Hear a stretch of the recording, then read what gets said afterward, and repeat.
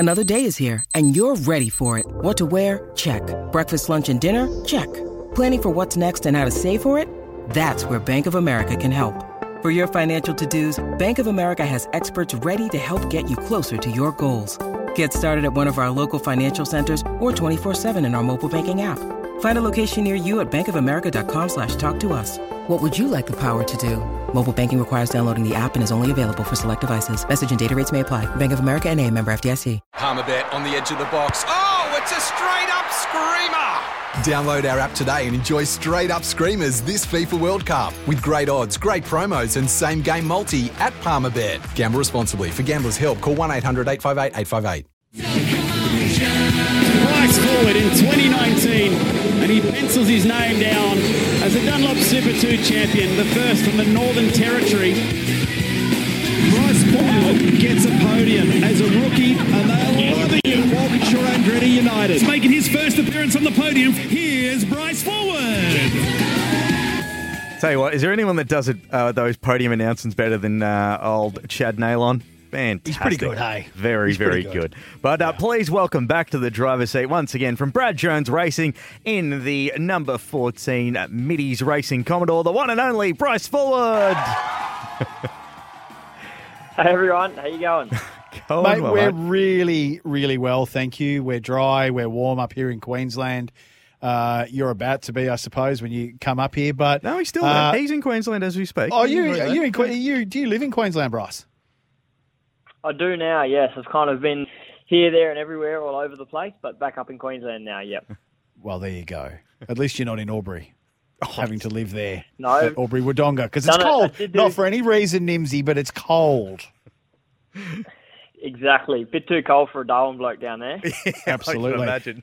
Absolutely. So, mate, everyone walked away from Bathurst scarred, lots of crash damage bills, but none bigger than Brad Jones Racing. You were the shining light of the team, I guess, you and your co-driver. How's that feel to lead the team home in results at the Bathurst 1000? Yeah, look, it was a bit of a weird 1000, I think, this year. I think there was a lot more mistakes than normal. I think obviously a lot of the co-drivers started the race, and I guess, probably 3 or 4 years ago, it used to be the main drivers used to start the race. And so I guess it's all sort of transitioned towards co-drivers starting the race. But, by lap 18 or lap 20, I was looking at the field going, man, we've already lost half the cars. We might not actually finish this race with any race cars. Totally. So, what's your thought on the co-driver thing, mate? Because that seems to be a bit of the elephant in the room discussion, is that should them, particularly in a weather pattern that we were all facing, really it should have been the super experienced guys rather than the co-drivers. Is that something you subscribe to, or do you think that the co-driver starting isn't such a bad thing? Well, it's I don't know. It's hard to say, because I think the co-driver starting the race really opens you up for strategy during the race and really gives you a lot of options. But the most risk in the race is right at the start. And I think probably the biggest thing that we're missing here is Bathurst never used to be the first enduro. And, all these guys used to have a lot more miles in the cars before we even got to Bathurst. But now, obviously, Bathurst being the only enduro, it's the first real race start they've done in the car. Whereas at Sandown, we used to have co-driver races. They used to have a lot more miles and a lot, go through the motions, I guess, a lot more before the race at Bathurst. And so, yeah, I don't know. It was an odd one. And I guess, it's hard, I've been there myself in the co-driver gig, and, a lot of guys out there trying to make a name for himself, and it's sort of pretty risky. Obviously Dino did an awesome job in our car and drove around all the crashes and missed everything and did what he was meant to do, and that really set us up for the race. So, really unlucky for Andre and car 8. They couldn't do much about that one, unfortunately. Yeah, I think Bryce, the wave of some teams starting the co-drivers, some teams starting the main drivers. I mean, yeah, it was not ideal for some of those conditions, but when you look at the stints through the morning session, particularly up until just after lunch, you would have some guys like Davey Russell racing against some of the main drivers, and I think that's what makes some excitement, especially through the middle part of the day, where it can get a little bit stale sometimes, where you see different strategies. If everyone's on the same strategy, it's like when you're not having, hard and soft tyres and things in the races. Everyone starts on the same tyre, everyone finishes on the same tyre in Formula One. I mean, it gets a bit boring, but I think that does open up, as you said, strategy for the teams to get their lead driver in as early as possible to finish the race. But it also, I think, from a fan point of view, it creates some, I wouldn't say drama, but it definitely creates some excitement and some point of difference through the middle of the race when you get guys that are not full-time anymore in there amongst the guys that are still full-time.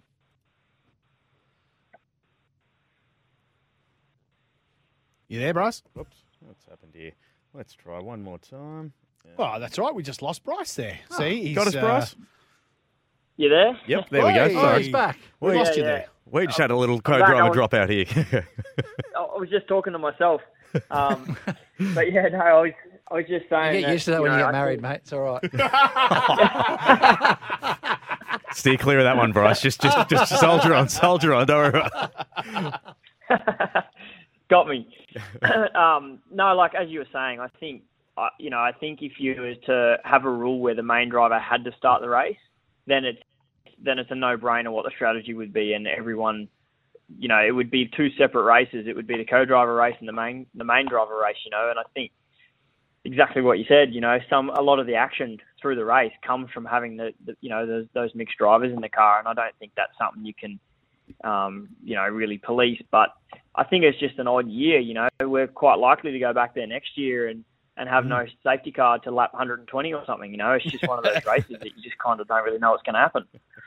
Mate, speaking of odd years, it's been an odd start to your full-time supercar life as a driver, because essentially you started in 2020 and you're on the road with WAU, which was well publicised during the COVID time. The travelling roadshow. The travelling roadshow. Last year we had back-to-back. It seemed like at SMP. This has kind of been your first full-time year. Like a normal one, so to speak, year. I mean, did those COVID years affect or hamper your development, do you reckon? Or has it helped you to be tougher and more resilient? I think to be honest with you, I think it's probably really good because, obviously a lot of what we do is a lot of interacting with the fans, and, there's so much time taken up during the day with going to corporate visits and going and doing all these bits and pieces. But sort of on the COVID tour, all we did was go racing. We didn't really have any of that stuff to worry about, and it was kind of, there was no fans at the track, I guess. So we pretty much were just concentrating on going racing all the time, which was really good for me to help me get up to speed, driving the cars, I guess, and with racing. And also spending so much time in the car, because certainly like in 2020, the racing year was so condensed that we're in the car every second weekend, which is also really good for getting yourself up to speed too. So it's been different. I mean, obviously we had the first round at Clipsal, which was all normal. Mm-hmm. And I was very, very blown away with our media commitments that we did. And it was like, man, driving the race cars is quite, really, really small part of this deal. Whereas in Super 2, you don't really have very much of that. You have the odd paddock club visit or something like that, maybe every third race meeting if you're lucky, but you really don't have the commitments like that, and it's something you really get sort of thrown into the deep end. So I guess coming through in those sort of COVID years sort of gave me the ability to understand how the racing kind of works a bit, and then the media stuff's been slowly introduced, and I think that's probably been a blessing in disguise, really. Hey, mate, looking at the stats here, you obviously raced at the Gold Coast, which is your next event, obviously coming up in a couple of weeks, in 2018 and 19. This time round, though, it's your first as a primary driver. I mean, are you going to... And it's actually, I know we spoke to SVG a little bit earlier, and I pointed out the fact that it's the longest single driver race that we've ever had at the Gold Coast. And in the past, even when it was the Gold Coast 300 with the two drivers, it was notoriously hard on drivers and obviously for the physical side of things. You've just come off Bathurst. It hasn't been greatly hot down there, although Sunday wasn't too bad. But are you thinking? Did you think earlier on before Bathurst that Gold Coast is going to be tough and I'm going to have to prepare differently than what you've done all year? Yeah, I think definitely it's going to be a hard race meeting for everyone. I think all the drivers are going to feel it. Some are going to deal with it better than others for sure. I know for me, I normally do sort of like a 10-day block training camp before Bathurst every year. I do one at the start of the year and I do one pre-Bathurst as well, because it's a good, and obviously we train through the year as well, but it's a good sort of top up, if you like, leading into Bathurst. And it's been, that's been really important this year round, having Gold Coast coming up. Gold Coast, as we all know, is a pretty unforgiving track. And a small mistake there is if probably more costly than Bathurst. So yeah, it's going to be tough. I suppose we just have to trust the process in our training program and see how we go. But no doubt Sunday night we're going to be pretty knackered. Mate, we've had a text message come in from one of our regular listeners, Zach from Canberra. He said, as much as it was unfortunate, how much did the number 8 car retiring early help you in your race in terms of opening up strategy with no double stacking? And he actually asked, did some of the number 8 car 8 crew come over and help on your car from that point on, or were they too busy packing the trailer, or what was the story there? Yeah, look, I think at the start of the race, we qualified what I feel is quite out of position. And so I felt like at the start of the race, double stacking wasn't probably going to be too much of a concern, but certainly later in the race, I felt like it was going to be, a concern. And so that definitely opened things up for us, not having to worry about car rate, obviously. So that, we definitely, like a lot of the spots we jumped, we passed some cars on track, but a lot of the spots we jumped through the race were people that double stacked early in that race when there were so many safety cars and stuff, So it definitely helped quite a lot. And then, in regards to that, Tony, Andre's engineer, came over and helped Phil and sort of overseeing what was happening. And then Randy, the data engineer on Car 8, went over and helped Macaulay and Jack Smith's side of the garage. So it was really good that they both sort of jumped in and lended a hand, because they could have sat on the hill and drink beers all day, but they didn't. So that's pretty cool. Hey, mate, you touched on Phil Keed. I know Phil quite well. Obviously, used to engineer Fabian Coulthard at DJR. Phil, you've obviously got Phil as your engineer, and it's the first time, I think, I believe it's the first time in your career that you've had a permanent engineer for the whole year. I mean, if that's correct, isn't it? Is that right? Because you mixed and matched a fair bit at WAU, yeah. Yeah, exactly. So what's it been like, mate? Is it been really good to just consolidate that relationship and build on that through the year and work with Phil? Yeah, absolutely. Like Phil, it's no secret, he's a really smart cookie. It's been awesome. I've learnt a lot from him. And even to be honest, I think there's one thing about Phil. If we're having a pretty average race, and at the start of the year we had some real shockers, and he's just like always getting me to do something in the car, like moving bars and bias, and he's just always looking for something, Awesome. Every now and again I've got to sort of be like, dude, I've got 4 cars behind me, can you just give me a break? Like, I don't need to move my front bar.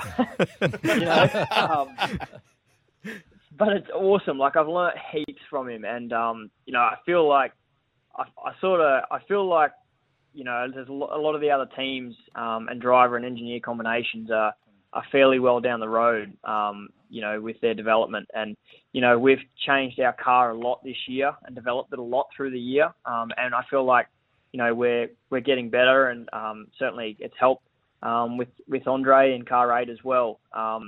But it would have been awesome to run this car again for the next year to sort of reap the rewards of kind of where we've gone with it. But in saying that, like I say, it's been awesome. We've learnt a lot, and just to have the same person every time and every race meeting has been awesome too. It would have been weird for you to, get into, like, say, going from Sydney to then Simmons Plains, be like, oh my God, you're still here. Oh, that's your job, is it?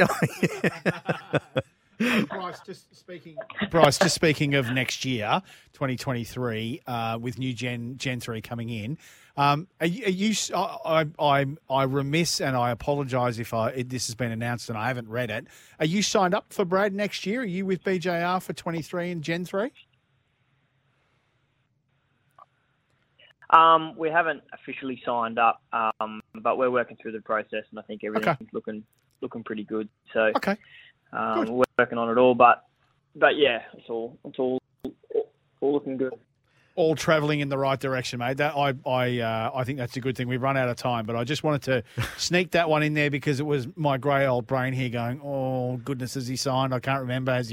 Have we made an announcement and I didn't pick it up? But hopefully we'll see the Middies Electrical, I guess, Camaro with you on the track next year with Phil Keat as an engineer. And I can tell you one thing too, Bryce. If you're looking forward to ducking and diving in those chicanes, you ducked and dived through that question pretty damn well, man.